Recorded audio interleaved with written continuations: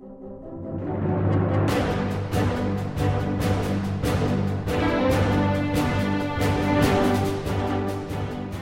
to the Verse by Verse podcast, a ministry of the Friendship Congregational Bible Church. I'm Richard Church, the teacher on Verse by Verse, and I'm glad you've joined with us today as we study together God's infallible Word, verse by verse.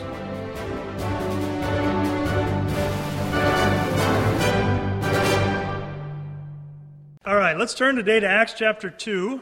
So we continue to look here at this sermon that Peter preaches on the day of Pentecost. And you know, this sermon that Peter preaches here is really foundational to the message that the rest of the disciples would have been preaching. It's that message that you see proclaimed early in the book of Acts. And you see, as we've come down through the things that Peter preaches here, remember, he says that what's going on here on the day of Pentecost is the fulfillment of what the prophet Joel prophesied, how the Spirit of God would be poured out. We saw last time how he then talked about Jesus of Nazareth, how his works had shown that he was approved of God, and yet they took him and they crucified him, and yet all of that was according to the determinate counsel and foreknowledge of God. And he says there in verse 24 that God had raised up then Christ, that he had loosed the pains of death because it wasn't possible that he should be holden of it. Now in verse 25, he's going to refer especially to some things that were written by David. Now David, remember, David is the second king of Israel, but David was also a prophet.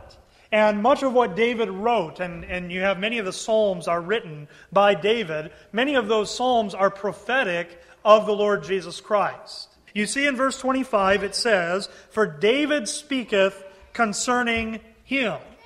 Now, the him there is the Lord Jesus Christ.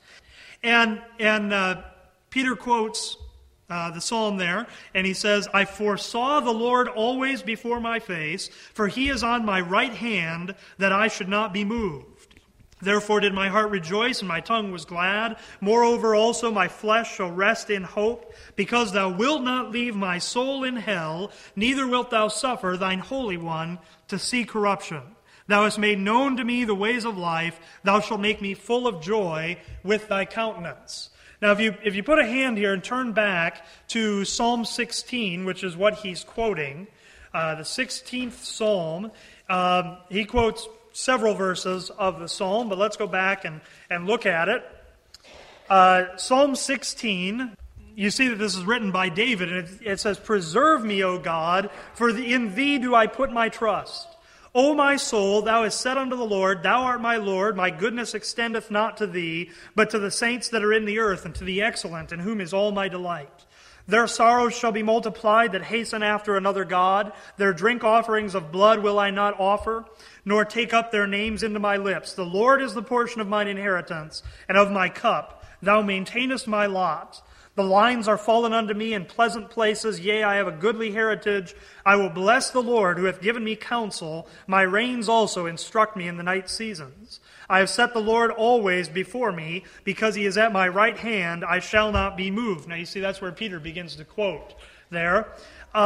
You may notice, if you just compare the wording there in Psalm 16 with the wording in Acts chapter 2, realize that when the New Testament is quoting the Old Testament, okay, we're reading the Bible in English, right? Now the Old Testament is originally written in Hebrew. The New Testament is originally written in Greek. So when Peter, for instance, quotes the Old Testament here in Acts 2, he is quoting what was originally written in Hebrew. He's quoting it in Greek. So you already have a translation there, and then we have it translated in English. So realize that sometimes there's some wording changes, but realize as well that when Peter is speaking here, he's not just this shouldn't make you cast doubt on the Scriptures, because when Peter's speaking here, he is speaking full of the Holy Ghost. So essentially, the Holy Ghost is translating from Hebrew into Greek, right? Now, if you notice just in that verse 8. Okay, of Psalm 16, where he says, "I have set the Lord always before me." If you look at how Peter quotes that in Acts chapter 2, notice it says, I foresaw the Lord always before my face. Now, that's a little bit different, right? Instead of I've set the Lord before me, here Peter quotes it as, I foresaw the Lord always before my face, because Peter is able to recognize that this passage is prophetic. And so he has not David just saying, I set the Lord before me, but I foresaw. He's foreseeing something. He's seeing something that it isn't just applicable to David. Certainly when David talks about putting his trust in the Lord there in that passage, certainly David had trust in the Lord, right? But realize he's foreseeing something about the Lord Jesus Christ. And so what he foresees, you see, he says, I set the Lord, back in Psalm 16, verse 8, I've set the Lord always before me, because he is at my right hand, I shall not be moved. Now, there's going to be two psalms that Peter quotes here, and both of them talk in several places about this right hand, and about Christ being set at the Lord's right hand. Realize that the right hand here is not necessarily supposed to be taken just as a physical location. But think about what the right hand is. Your right hand, for most people, is what you do most things with. You're most likely, your right hand, your right arm is stronger, it's more dexterous than your left hand. And most of what you do with your right hand. And here when it talks about him setting the Lord at his right hand and the Lord setting him at his right hand, when he says in Psalm 16, verse 8, I've set the Lord always before me, because he is at my right hand, I shall not be moved. What he's doing, what the speaker is doing there, is he's saying that the Lord himself is his strength. Right? That's what he's talking about, the right hand. That right side, there were certain sacrifices in the Old Testament where they would put the blood on the right thumb and the big toe of the right foot, and it was that right side, and the idea was it was a dedication of one's strength to God. And here, David and by prophecy, the Lord Jesus Christ is viewing not himself as his own strength, but he's viewing the Lord as his strength at his right hand. That's what it's talking about, at the right hand. And the fact that Christ is at the right hand of the Father, that's a place of honor as well. It's that kind of thing as well. But you realize there are passages that talk about the right arm of the Lord, and really they're talking about Christ as being that right arm. Christ is you could say he's the active power of God. You see that manifest in Christ. And so here he says, though that he has set the Lord at his right hand, and because of that he says, I shall not be moved. If we put our confidence in our own strength is finite, our own strength is certainly capable of moving, and often does. But you see, he says here he'll not be moved because the Lord is at his right hand, because the Lord is his strength. In verse 9, he says, therefore my heart is glad and my glory rejoiceth. My flesh also shall rest in hope. And verse 10 says, for thou wilt not leave my soul in hell, neither wilt thou suffer thine Holy One to see corruption. Now, if we go back to Acts chapter 2 here, Peter quotes the passage, and then he makes application of it. You see what he says in verse 29 of Acts chapter 2? Men and brethren, let me freely speak unto you of the patriarch David, that he is both dead and buried, and his sepulchre is with us unto this day. Therefore, being a prophet, and knowing that God had sworn with an oath to him that of the fruit of his loins, according to the flesh, he would raise up Christ to sit on his throne, he, seeing this before, spake of the resurrection of Christ, that his soul was not left in hell, neither his flesh did see corruption. You see there, Peter first of all says David can't be speaking about himself. Because David is dead and buried, he says his sepulchre is with us. David wasn't speaking about himself, he was speaking about Christ. He says that his soul was not left in hell. Now, if you look back at Psalm 16, Psalm 16, look at the first few verses again. Now, Peter doesn't quote these verses, but they help to set the context for the part that Peter does quote. You see, Psalm 16, verse 1, he says, preserve me, O God, for in thee do I put my trust. O my soul, thou hast said unto the Lord, thou art my Lord. My goodness extendeth not to thee, but to the saints that are in the earth, and to the excellent in whom is all my delight. Now, when he talks about the saints that are in the earth there, here, again, the whole passage is attributed to Christ. Now, some might question that and say, well, in what sense would Christ say that his goodness does not extend to that of the Lord? But remember, Christ here, in many of these Psalms, is portrayed as the one who is bearing sin. Right? So he's identified with the sinner so that whether it be David or Christ, both of them can say, in the context of this passage, both of them can say that their goodness does not extend to the Lord. But you see what he says? He says, but to the saints that are in the earth. Now, he doesn't say the saints that are on the earth. He's not talking about the saints that are alive on the earth, but he's talking about saints that are in the earth.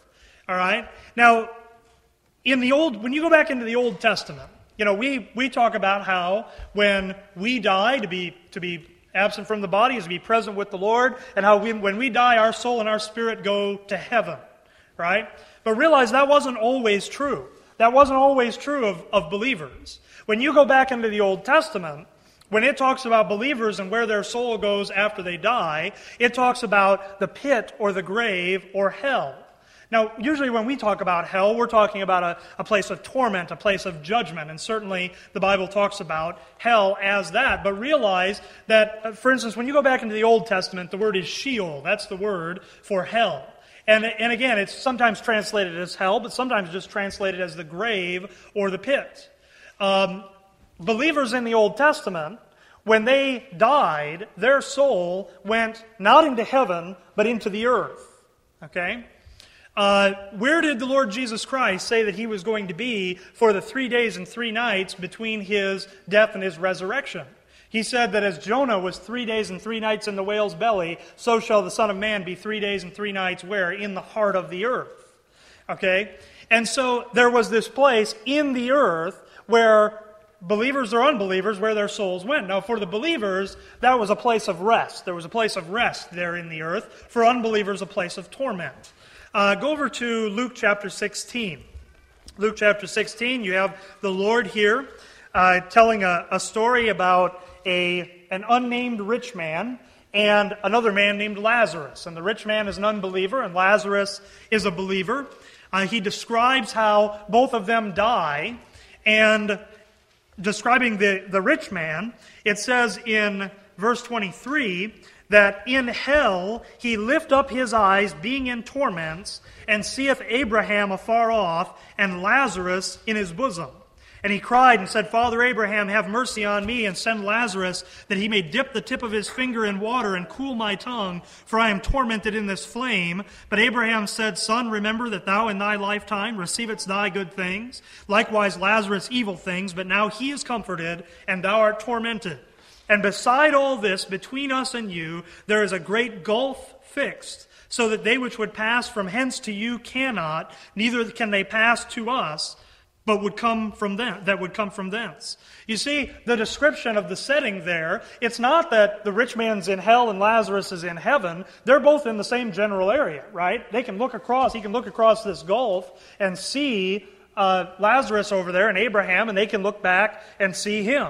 But you see, there's these two places. There's this place of torment, and there's this place that's described as being in Abraham's bosom, this place of rest.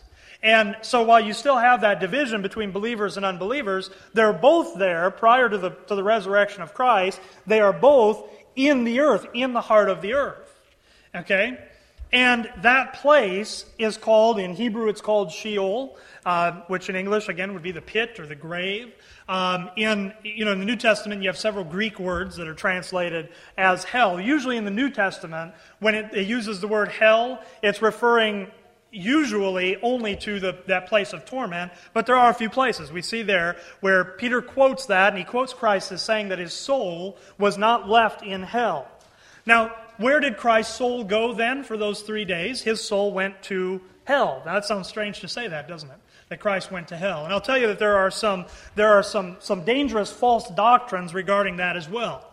There are people out there who teach that Jesus not only paid for our sins in his death on the cross, but that he went into torment in hell and continued to pay for sins there. Of course, biblically, that position is wrong. Christ, before he gives up the ghost, says, it is finished. He didn't have to continue to suffer in hell. He didn't go into that place of torment in hell, but rather he went where the saints were in the earth, What does he say? He says, my goodness extendeth not to thee, but to the saints that are in the earth. And that's where Christ went during that time, but you see, he wasn't left there. His soul wasn't left there. That place, by the way, is also referred to, previous to the resurrection, it's referred to as paradise. For instance, when Christ says to the believing thief on the cross, when he says, this day shalt thou be with me in paradise, well, where did Christ go that day? He didn't go into heaven, and that thief didn't go into heaven. They went into that place of Abraham's bosom. So to refer to it as hell, because we have such a negative connotation, we always think of torments with hell. Sometimes we can maybe get the wrong picture about what that means, but he wasn't in torments. He was in that place of rest that was in the heart of the earth for those saints. Now, when you come through the Bible, you see there's a change at the resurrection of Christ. After the resurrection of Christ, the place of paradise is described as being in heaven. After the resurrection of Christ, believers are described as going not into the earth after death, but into heaven. Okay, and that's part of what Peter's talking about here when he talked about loosing the pains of death. There's a complete change in the arrangement of things, and when Christ rose from the dead, he took those saints that were in the earth, he took them up into heaven. When you get into the book of Revelation and you see where the saints are waiting for the Lord to establish his kingdom on the earth, where are they? They're not in the earth, they're in heaven. All right? And so it's an important change to keep in mind in the Word of God. So if we go back to our text then in Acts chapter 2, so Peter says that his soul was not left in hell, and he talked about his flesh resting in hope, and that his flesh did not see corruption. Now, just his soul could be delivered from hell, and yet his flesh could still see corruption, right? But what the Lord did was he took that soul that was in that place in the earth, he brought it out of that place, put it back into that body, back into that physical flesh of Christ, before the flesh could see corruption. Before that flesh could rot away, that soul was put back into that flesh, and the Lord Jesus Christ was raised from the dead. Now, Peter, in understanding this passage this way, it's obvious that none of that can apply to David. All right? David isn't the one that the passage is talking about, but rather the Lord Jesus Christ is the one that the passage is talking about.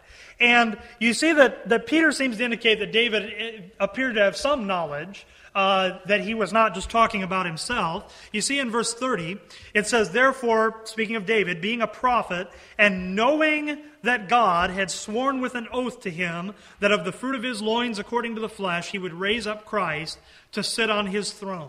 You see, David didn't know how all of this was going to play out, but David knew a little bit about what was going to happen. When he talks there about David knowing that God had sworn with an oath to him, that he would raise up Christ to sit on his throne. Go back to 2 Samuel chapter 7. 2 Samuel chapter 7. Here in 2 Samuel 7 we see one of the great covenants of Scripture. You have the Abrahamic covenant, you have the Palestinian covenant, you have the covenant of the law, but here you have a covenant with David. This is sometimes referred to as the Davidic covenant. 2 Samuel chapter 7, verse 12, and when thy days be fulfilled, and thou shalt sleep with thy fathers, I will set up thy seed after thee, which shall proceed out of thy bowels, and I will establish his kingdom. He shall build an house for my name, and I will establish the throne of his kingdom forever. I will be his father, and he shall be my son. If he commit iniquity, I will chasten him with the rod of men and with the stripes of the children of men. But my mercy shall not depart away from him, as I took it from Saul, whom I put away before thee. And thine house and thy kingdom shall be established forever before thee. Thy throne shall be established forever. Now, here you have the Lord telling David about a house he's going to build for him. Not a physical house, but a royal house. And he says he's going to do it with David's seed after David is dead. Now, if you were to read this and then continue reading on a little bit farther in the Bible, you would get to a son of David named Solomon. And Solomon is described in Scripture as being the wisest man ever to live. People came from all over the world to hear Solomon not just speak about being a king, but lecture on all kinds of topics. The physical sciences, philosophy, all of these different things. People would come, and in fact, many people were saved. Many people were brought to the Lord because they saw the greatness of Solomon's kingdom, and they would come and they would hear about the Lord who had given that greatness to Solomon. And you would say, you might, as you read that far, you might say, oh, here, this must be the fulfillment of it. Here's the seed of David that God's going to use. He's going to establish his kingdom forever. But you'd read a little bit farther, and you'd get to after the death of Solomon, and you'd see how under Solomon's son, then there was a civil war, and the kingdom was divided, and you have Israel split up into Israel in the north and Judah in the south, and two different kings. You have these two lines of kings then, and then you might have to scratch your head.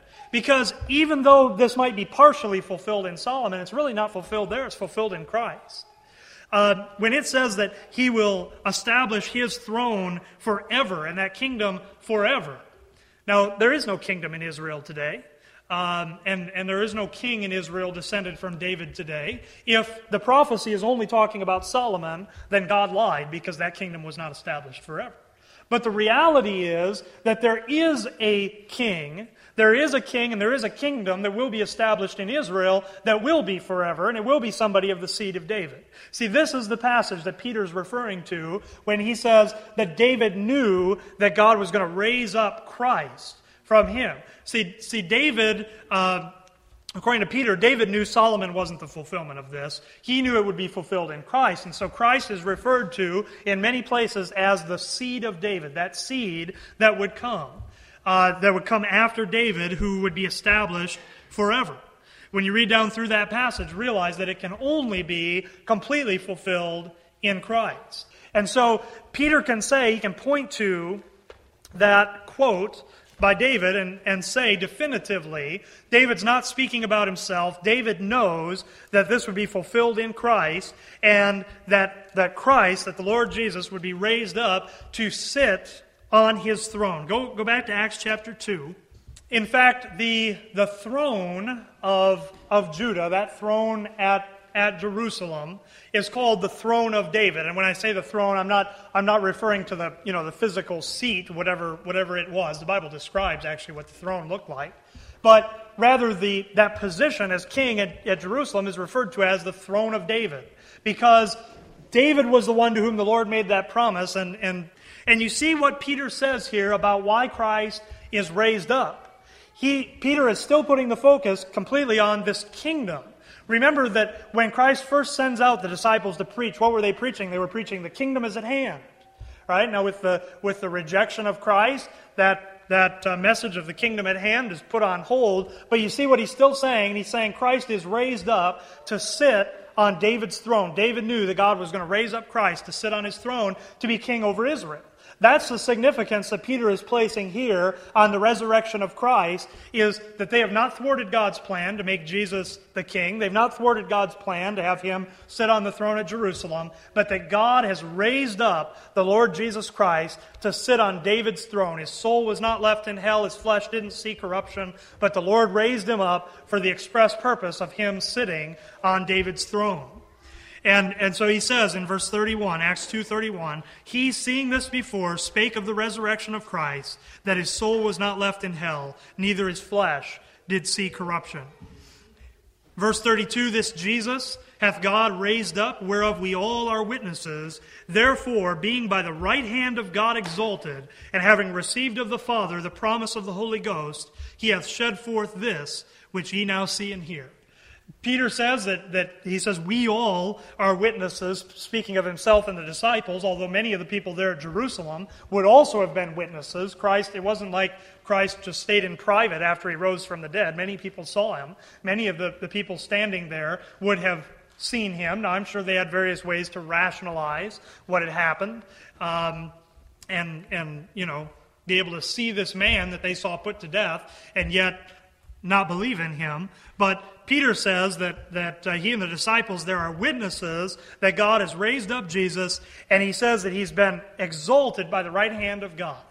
That psalm talked about him being set at the right hand of God, and here he says that Christ has been exalted at the right hand of God, having received of the Father the promise of the Holy Ghost, he hath shed forth this which ye now see and hear. The Lord Jesus Christ, you realize in that Godhead, where you have Father, Son, and Holy Spirit, there's a hierarchy in that Godhead.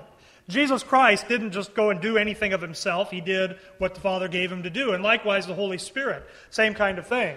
And so what he says here is that the Holy Ghost has been delivered to the Lord Jesus Christ, that he's received that promise of the Father. He rose from the dead. He received that promise of the Spirit, and now he was shedding it forth.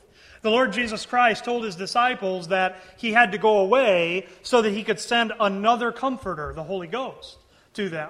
And so Christ, when he ascended up into heaven, when he sat down there at the right hand of God the Father, now he's able then to shed forth that Holy Ghost. And so Peter doesn't just attribute what's going on there to the Holy Spirit independently, he really attributes it to Christ. The speaking in tongues, those miraculous signs, it's Christ doing those things. Now, he's using that agency of the Holy Spirit in them in order to do it. And he says, he hath shed forth this, which ye now see and hear. Verse 34, for David is not ascended into the heavens, but he saith himself, the Lord said unto my Lord, sit thou on my right hand until I make thy foes thy footstool. Therefore let all the house of Israel know assuredly that God hath made that same Jesus, whom ye have crucified, both Lord and Christ. He once again appeals to David, and this time he's quoting from a different psalm. This time he's quoting from Psalm 110, and let's quickly turn back there to Psalm 110. See what he says there. Psalm 110 verse 1 says, the Lord said unto my Lord, sit thou at my right hand until I make thine enemies thy footstool. He says, the Lord said unto my Lord. Now there's two Lords there. Right? And you see, the first Lord, probably in your Bible, is in all capital letters, which means it's Jehovah God. When the Hebrew word is Jehovah or Yahweh, it usually in your English Bible will be in all capital letters. And so it's Jehovah God, God the Father here, saying to the one who David calls my Lord, the Lord Jesus Christ, he says, sit thou at my right hand until I make thine enemies thy footstool. The Lord shall send the rod of thy strength out of Zion. Rule thou in the midst of thine enemies. Thy people shall be willing in the day of thy power. In the beauties of holiness from the womb of the morning, thou hast the dew of thy youth. The Lord hath sworn and will not repent. Thou art a priest forever, after the order of Melchizedek. The Lord at thy right hand shall strike through kings in the day of his wrath. He shall judge among the heathen. He shall fill the places with the dead bodies. He shall wound the heads over many countries. He shall drink of the brook in the way. Therefore shall he lift up the head. Now, Peter here only speaks about the first verse there because he's focusing on the resurrection, but you notice what the rest of the psalm is about. He sits at the right hand until he makes his enemies his footstool, and then the rest of that psalm goes on to describe that, even to describing there won't even be places for all the dead bodies, right? Now, to the unbelievers that are there listening to this is a strict warning. He's warning them that this one that they rejected, this one that they put on a cross, is not only raised from the dead, but he's been exalted, he's at the right hand of the Father, and he's going to make his enemies his footstool. You see? Those ones that killed him would be his enemies, right? And you see the warning there is they're the ones that are going to come under his judgment. He's been given all power. He's been made Lord and Christ, the same Jesus at the end of verse 36. That same Jesus whom ye have crucified, God's made him both Lord and Christ.